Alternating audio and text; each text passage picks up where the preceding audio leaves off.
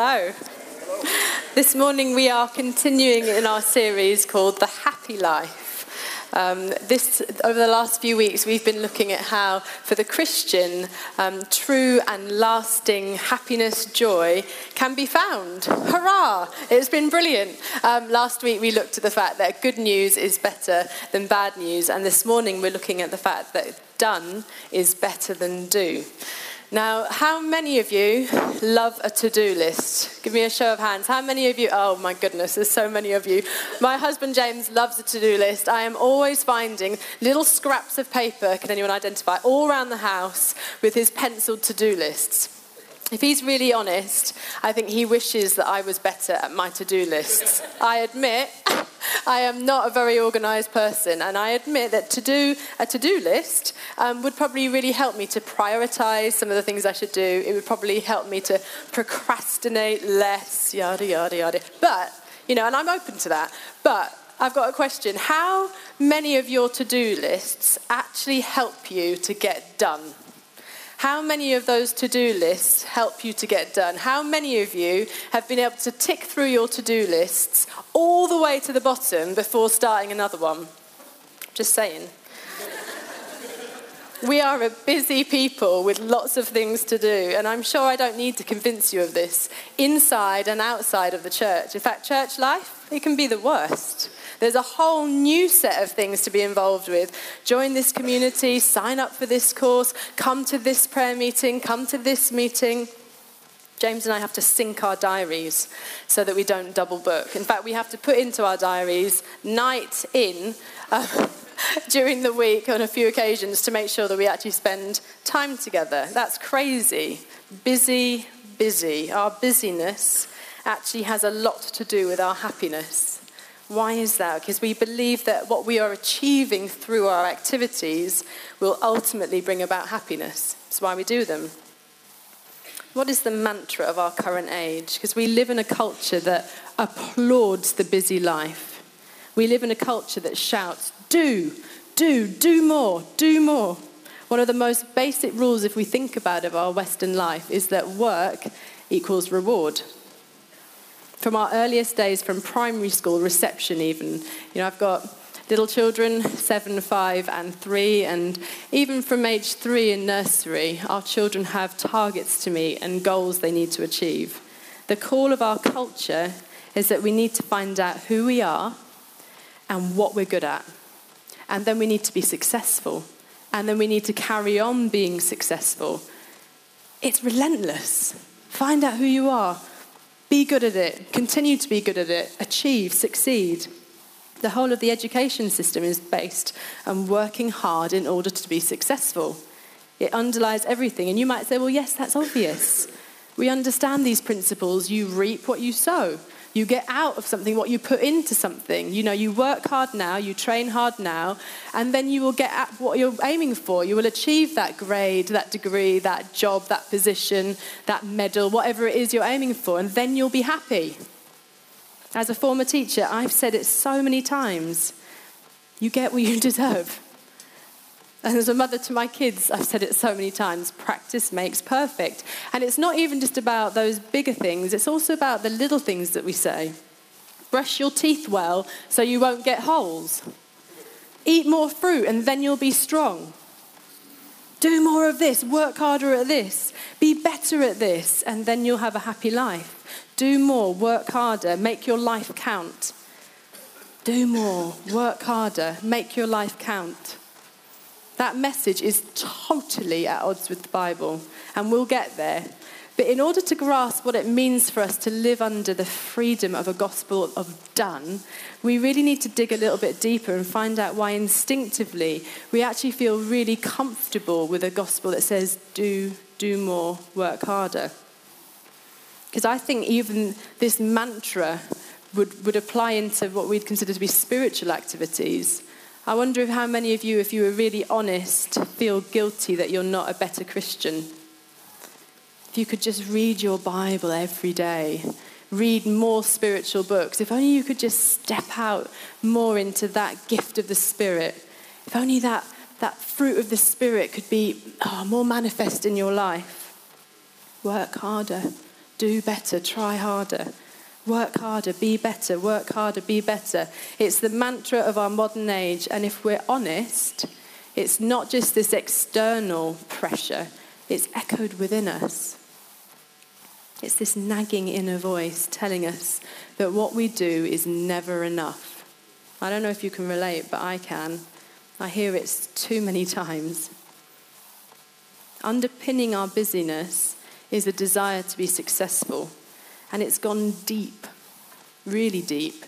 Because it's not just about an end goal. It's not just that we work really hard and we're busy because at the end we have this picture of what success looks like. Actually, a lot of it is wrapped up in identity because we believe that what we do, what we give our time to, our work, our talents, our responsibilities, they define who we actually are. What we do says what we are. That's what we believe. There's an advertising campaign that has this tagline, and it's been on TV and it's been in posters, and it's quite powerful. And the message is, we are all what we have done and what we will do. That's the message. We are all what we have done and what we will do. That is who you are. Is that true for the Christian? I'm a mum at home, I'm not employed, and I haven't been for a number of years now, and it always feels strange when I get asked what I do. I used to feel really tempted to sort of say what I did, and then kind of talk about what I used to do when I was employed. I used to be a teacher, I was actually a head of department, don't you know? And I would kind of keep the conversation there, because it's where I felt most comfortable, because it felt like that's where I was being successful, that's where I was achieving. And that's kind of where I'd keep the conversation. More recently, I felt more at peace with what I do at home. So when people ask me, what do you do? I feel more at peace to be able to say, well, I'm a mum at home, and, there are really tough moments with it, but it's such a privilege. It's so rewarding. And, those things are true. But underlying all of my responses is a need I have, if I'm really honest, to justify what I do and to make what I do seem important, impressive even. Underlying that question, what do? You instinctively want to be impressive, because actually, if we dig even deeper, what I do says something about who I am. And if I'm really honest, what I really want is approval for who I am. I want recognition for who I am. That longing. It's in us, that drive to work harder and be better, and it's locked in that need for identity and approval. Some time ago, Madonna was interviewed by Vogue magazine, and she was talking about her career, and this is what she said, and I think it's really important. It was so articulate. She said this: "My drive in life comes from a fear of being mediocre. This is always pushing me. I push past one spell of it and discover myself as a special human being, and then I am still mediocre and uninteresting until I do something else. Because even though I have become somebody, I still have to prove that I've become somebody. I still have to prove that I am somebody. My struggle has never ended, and I guess it never will." Wow. Now, I tell you one thing about that woman. She knows herself better than many of us know ourselves. That she really does know herself to be able to say it like that. Her sense of self, her need for self-worth, to be sure that she is somebody rather than a nobody, it compels her to keep working hard. How many of us can identify with that? To keep achieving more and more, that deep need to prove that we are somebody after all. I think it aches inside all of us. It fuels our activity. It fuels our diaries. It fuels our endless activity. It burns so deep, and it keeps us hungry for approval and for acceptance. If we think about the theme of identity, it dominates our films, it dominates our books. We love it. You are what you make of yourself. It's a really attractive gospel, isn't it? It's really attractive. You are what you make of yourself. We are in the age of the selfie. James last week alluded to our love affair with technology. And if we think about the selfie, if we think about our phones, if we think about technology and a particular logo, the bitten apple, I think you probably will know what I'm talking about. If we think about that logo, Actually, there's never been a logo more apt to capture something of what we prize so much as a culture, which is our independence from God, our autonomy, individuality. We talk about this as the age of the individuality. What is that? It's us being able to work out what distinguishes us above the rest, what makes us unique, because that's where we find our identity. That's what makes us special. How are we different to everybody else? We prize it in our culture. We want to define who we are, so we're autonomous. No one else can tell me who I am. I decide who I am, and I'm going to make something of myself. So what I need is the freedom to be able to express that, and that is my fight. My fight is to express who I am. That is the message of this world, and if you want proof of that autonomy and identity are the narratives of our time, let's think about this chorus from a very, very successful Disney film, Frozen. I would sing it to you, but I have a cold. So I'm not going to. It's time to see what I can do, to test the limits and break through. No right, no wrong, no rules for me. I'm free. Let it go, let it go. And it feels good. It really does. It's like the angst. It's like, woo. It feels good.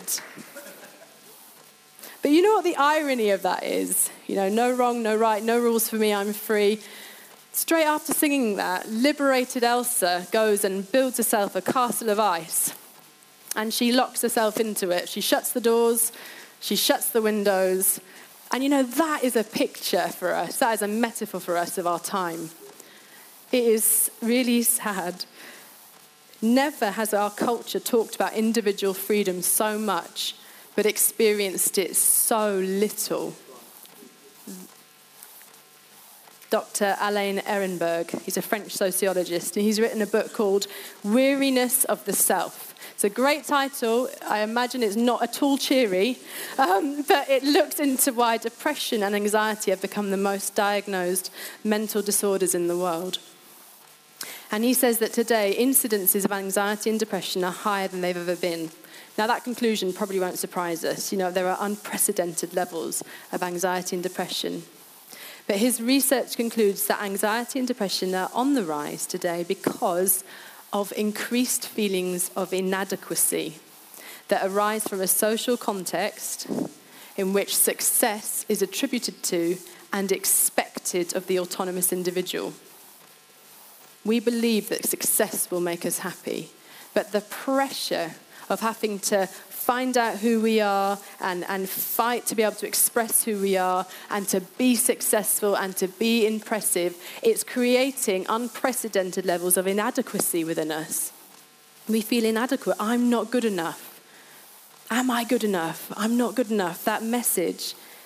We are a busy people. We are intent on being successful, and we believe that success will bring us happiness. That message, you are what you make of yourself. So, you've got one shot, make it a good one.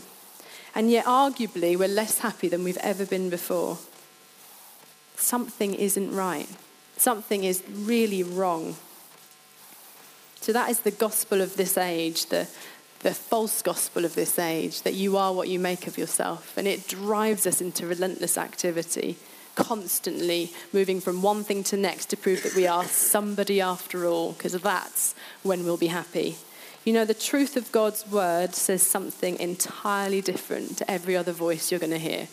It says that there is a gospel that is true, and it speaks done over your life. It says it is finished over your life. It tells us that we can only discover our real selves in relation to the one who made us. It's not rocket science. To be able to really understand who I am, I need to understand who I am in relation to the one who made me. How could I ever find out who I am apart from God? How could I ever be at peace with who I am apart from being in relationship with the one who formed me in my mother's womb? See, on the cross with his dying breath, Jesus said, "It is finished." But what was done? What was accomplished? The cross is just, it's breathtaking and it's incredible and it's foolishness to the world. But for those who are being saved, it's the power of God. And the cross is one of those things where you could explain it, and you can explain it to a 5-year-old. It was explained to me when I was 5, really simply, that Jesus died on the cross so that your sins could be forgiven. And so you can respond to that, Hannah, said my mum, by saying, I'm sorry for what I've done wrong. I put my trust in you, Jesus. Can you come and live in my heart? Really simple. Really, really simple. But as we mature and grow, and as other voices get louder and louder, our grasp of the cross needs to be fresh, and it needs to be deep, and it needs to penetrate us. It needs to affect us. For us to be able to resist the lies of the false gospels of this age, we need to be able to understand what was accomplished on the cross and live in the good of it every day and be reminded about it every single day. So what was accomplished? When Jesus said, it is finished, what was he talking about? Let's rewind a little bit. See, the Bible says that our brokenness and our need for significance is real. We do really need to feel significant. Why? Because sin has robbed us of security. Sin has robbed us of intimacy with God. If we think back to that bitten apple, back to Adam and Eve, Paul says in Romans 5, verse 12, therefore, and this is bad news, therefore, just as sin came into the world through one man, and death through sin, so death spread to all men because all sinned. You see, all have sinned, all have fallen short of the glory of God. And when we're talking about sin, we're talking about our disobedience, our rebellion against God. There are, when you turn on the news, when you read papers, there are some shocking stories that we can read and that we can feel sickened by. Like a few months ago, and the news broke out that migrants are being sold openly in modern-day slave markets in Libya. I mean, you hear that, you just think, how is that possible? How can one human being do that to another human being? Or when we hear news about another sex scandal and another sex abuse scandal, we instinctively, when we see what people are capable of doing, we feel someone's got to pay. Someone's got to pay for that. But the Bible's clear. All of us have sinned. See, rebellion against God that actually exists in all of our hearts has robbed us of our truest identity. And separation from God has messed us all up. You were made in the image of God, and your life is supposed to say something about how wonderful he is. That is the point. That's why he made you. You were made in the image of God with worth and dignity and value to say something, to proclaim something about how good he is and how great he is. But we run away and we look to find meaning apart from God. Our pride, our selfishness, our anger, our lust, they deface us as image bearers.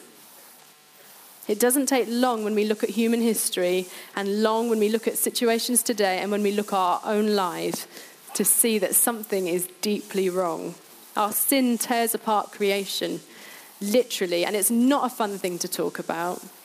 It's really not. It's completely anti-cultural to talk about what sin is, but let's be real. It rips apart the world. It unleashes destruction. From my angry words that wound when I lose it, to world wars where people get blown up and obliterated. You know, it wreaks destruction. Our sin is a power that has wreaked destruction across the face of the earth. We can't save ourselves. I love that word about rescue that came in worship. We can't save ourselves. We can't restore what's been lost. We need to be rescued. And the punishment for that sin is separation from God because he's holy, completely other to us. Separation from God, when we think about what separation from God is, it's death. Ultimately, it's death. Why? Because he's the life giver. And if you're separated from the life giver, then you die. But God so loved the world, he didn't leave us alone. God so loved the world that he sent his son, that whosoever would believe in him should not perish but have eternal life. What breathtaking good news. The triune God, Father, Son, and Spirit, always had a rescue plan. They didn't get to the last book of the Old Testament and think, oh, right, we need a new way. We need a different plan, guys, come on. You know, this has been planned from eternity. Jesus laid aside his majesty. gave up everything for us. He lived among us for a while, and, he was like us in every way, except he didn't join in our rebellion against the Father. Like us in every other way, but he did not sin. He was perfect. He did not join in against the rebellion. And because of that, Jesus and only Jesus can rescue us, take the punishment that we deserved upon himself. As a child, I remember thinking about the cross, and my parents would, Easter particularly, put on, the Passion, and we'd have to watch it. And I used to hate watching. I used to hate the violence, seeing what happened to Jesus. I used to remember hiding behind the sofa. But I remember a nagging doubt I used to have, which was, I get that this is awful, but I knew that lots of people died like that. And I kept thinking, well, what's so special? Why was it okay for Jesus to take on our sin? See, only Jesus could die a death that would save humanity, because only Jesus was the perfect sacrifice. Only Jesus was pure and right. God invaded our brokenness in a new way. And his solution for dealing with the problem of sin, nobody was expecting it. Nobody was expecting it. It was so surprising. Let's read from Colossians 1, verse 15. It's incredible scripture. Probably familiar to a lot of you, but let's just let the Spirit of God make it alive again in us. He is the image of the invisible God, the firstborn of all creation. For by him all things were created, in heaven and on earth, visible and invisible, whether thrones or dominions or rulers or authorities, all things were created through him and for him. And he is before all things, and in him all things hold together. He is the head of the body, the church. He is the beginning, the firstborn from the dead, that in everything he might be preeminent. For in him the fullness of God was pleased to dwell, and through him to reconcile to himself all things, whether on earth or in heaven, making peace by his blood on his cross. And you who were once alienated and hostile in mind, doing evil deeds, he has now reconciled in his body of flesh by his death, in order to present you holy and blameless and above reproach before him. That is the gospel of done. That is the best news you are ever going to hear. I was once hostile to even the idea of God. I was once far away from him. But the cross has reconciled me back to life. The cross has reconciled me back to God, back to the one who made me, back to the one who loves me. I can now, look at that scripture. You are now holy and blameless and above reproach. How do I get to be holy and blameless? I'm messed up. How do I get to be holy and forgiven and blameless? How is that possible? And then we cast our minds back to Calvary and read in John 19.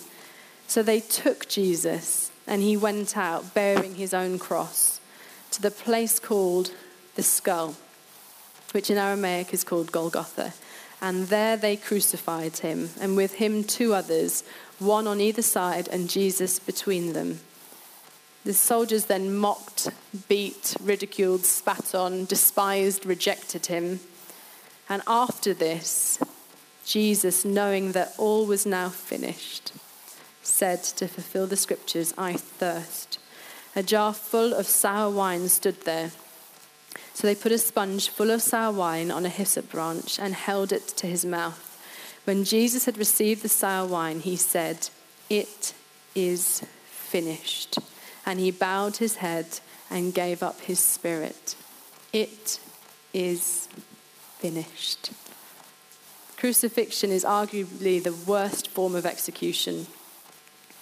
It wasn't just an execution, it was utter humiliation. When they found bodies of people that, were crucified, they had their legs broken, they had nails, obviously, they had to hang there.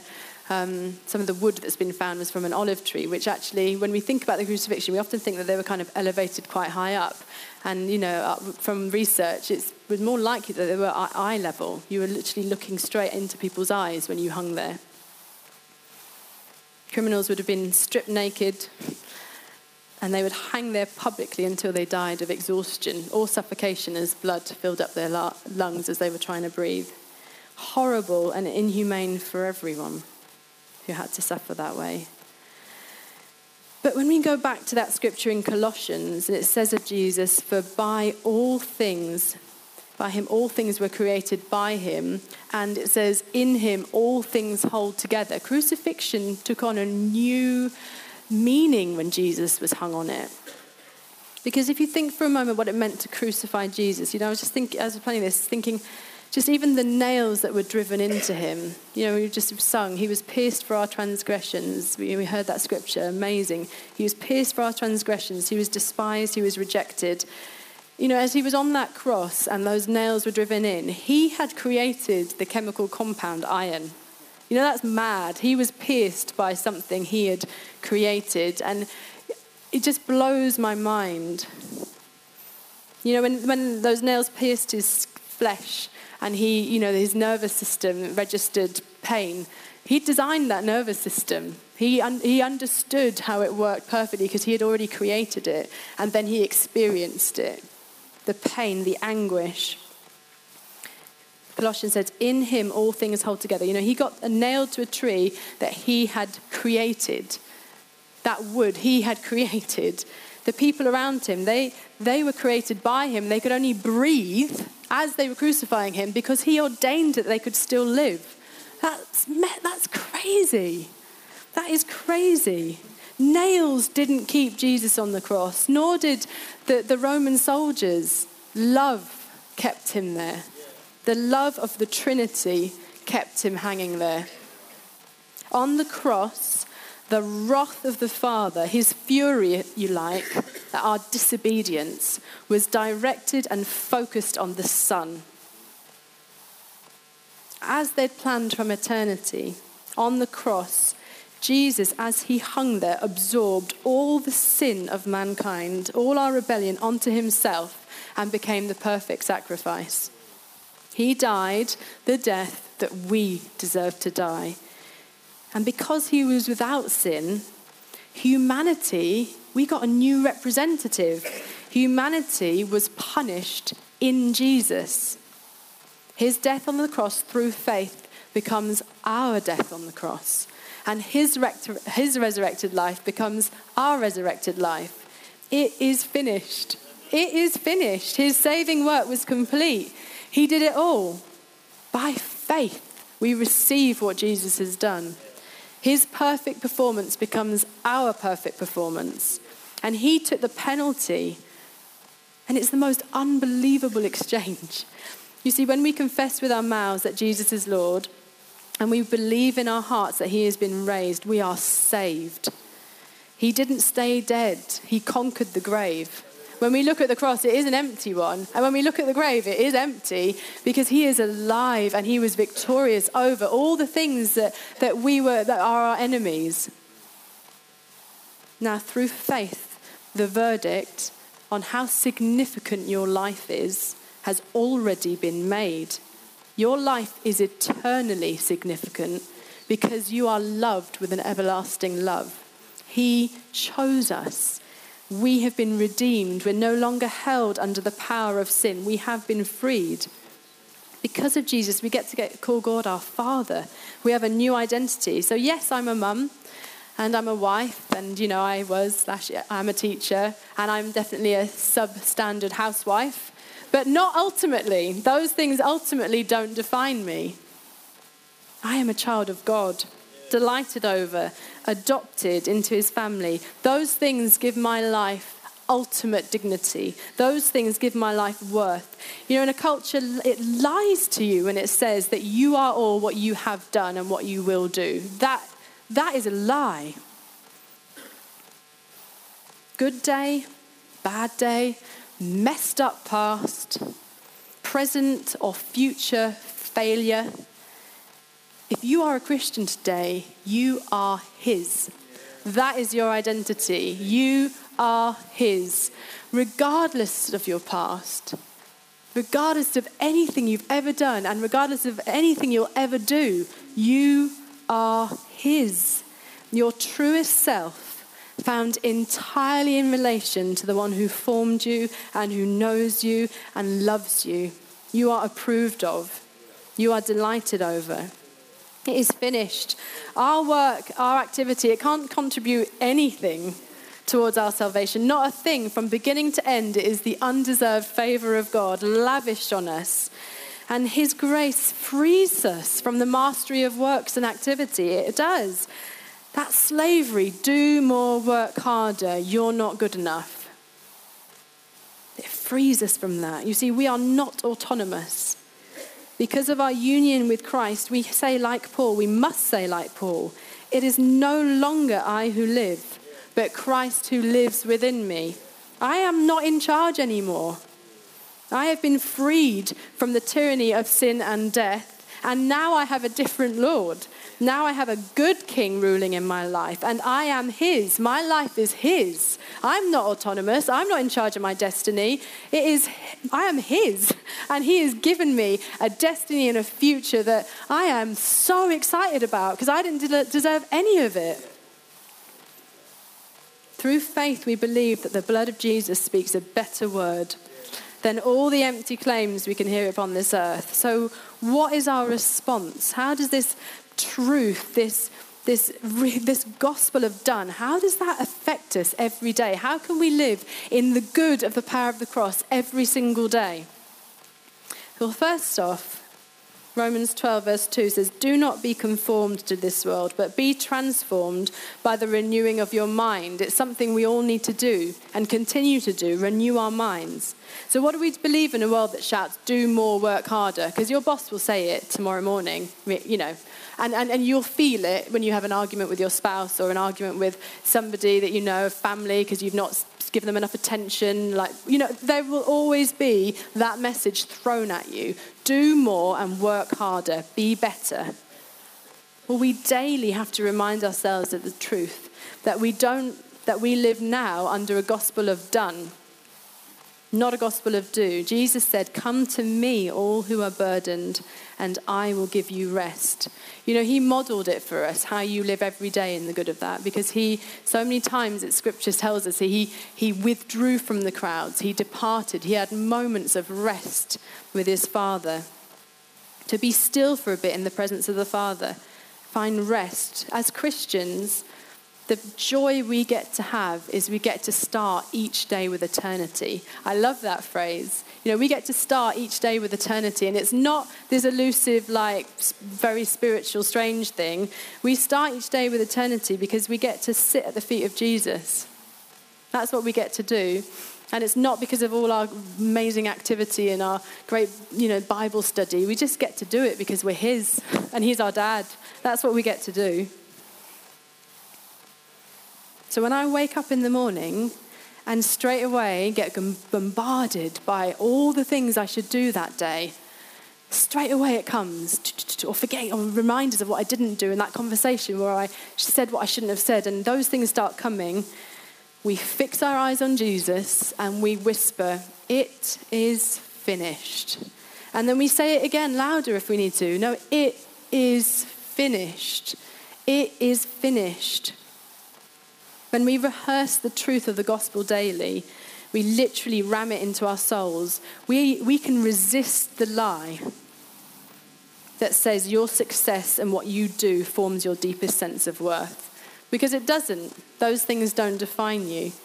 Jesus on the cross, let's get practical, was victorious over sin and shame and guilt.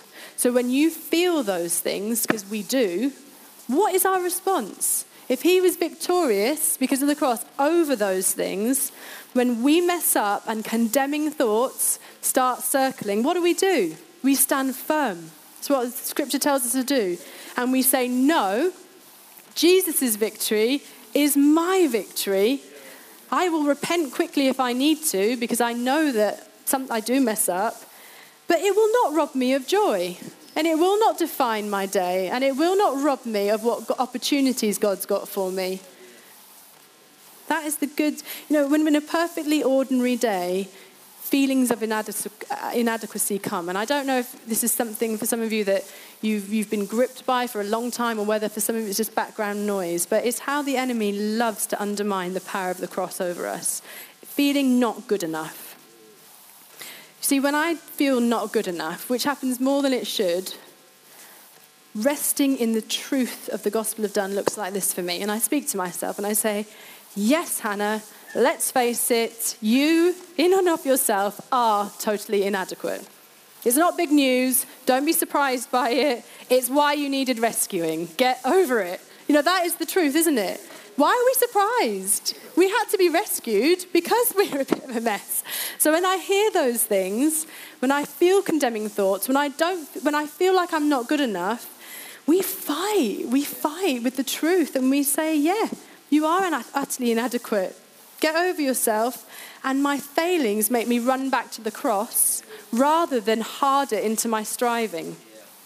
In Christ, we are loved so completely that our wretched lives become absorbed into his perfect one. I'm going to say it again. In Christ, we are loved so completely that our wretched lives get absorbed into his perfect one. What does that mean? His perfect record, his perfection has become your perfection, my perfection. So when I stand before the Father one day, when I stand before God one day, he will see me as perfect.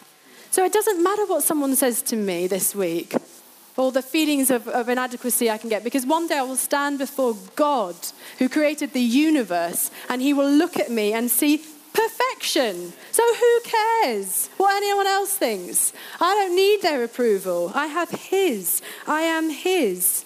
We daily need to let that echo into our hearts. It is finished. It is finished. The cross also redeems our activity. This is really important because, how do we actually live? Yes, we live in the good of that truth. Yes, we believe that truth. How do we actually live? Because we all have responsibilities. We all have bills that need to be paid. Do we just stop doing things? Say no to promotions? Say no to going to prayer meetings? Well, Paul actually finishes 1 Corinthians with this.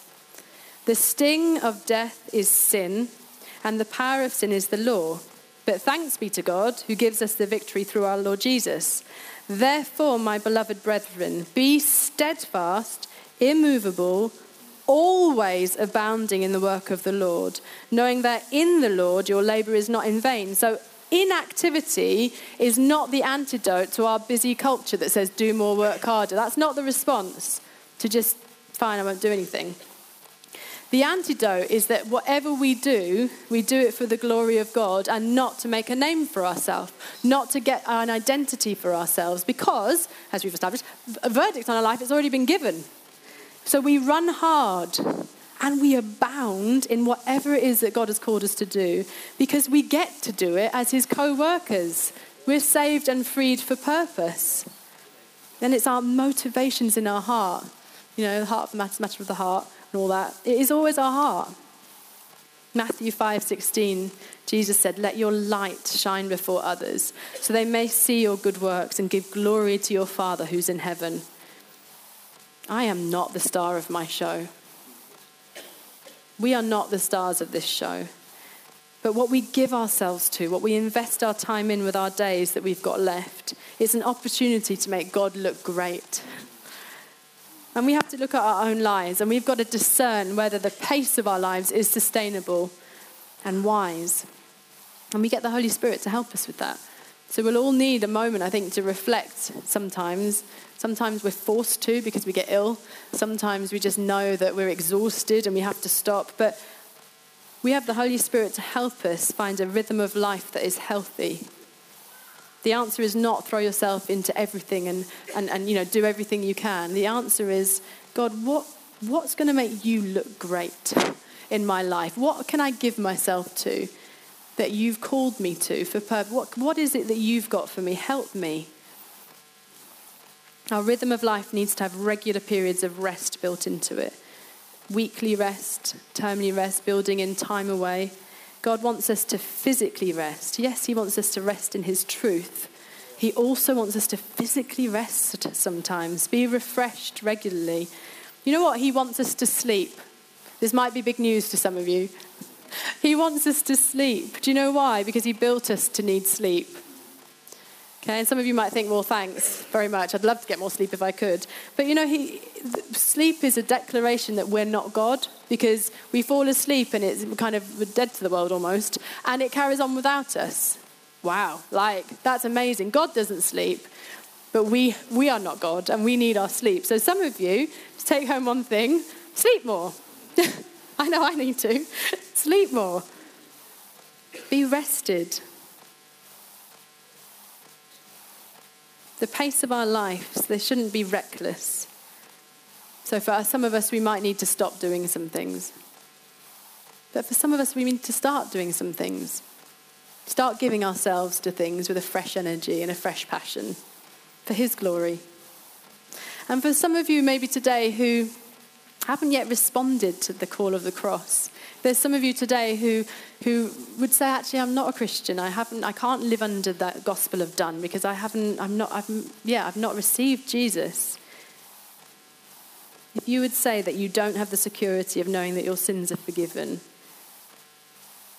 you might not have worked it out and you might still have 1,000 questions. But if God's done something in your heart because you can feel something happening and you believe that Jesus' death means something for you today, and you want in, what's stopping you? It's nothing you've done. You don't deserve it. Welcome. That's who we are. Get prayed for. Come, give your life to Jesus. We receive it by faith. We'd love to pray with you after the meeting finishes. Let's pray.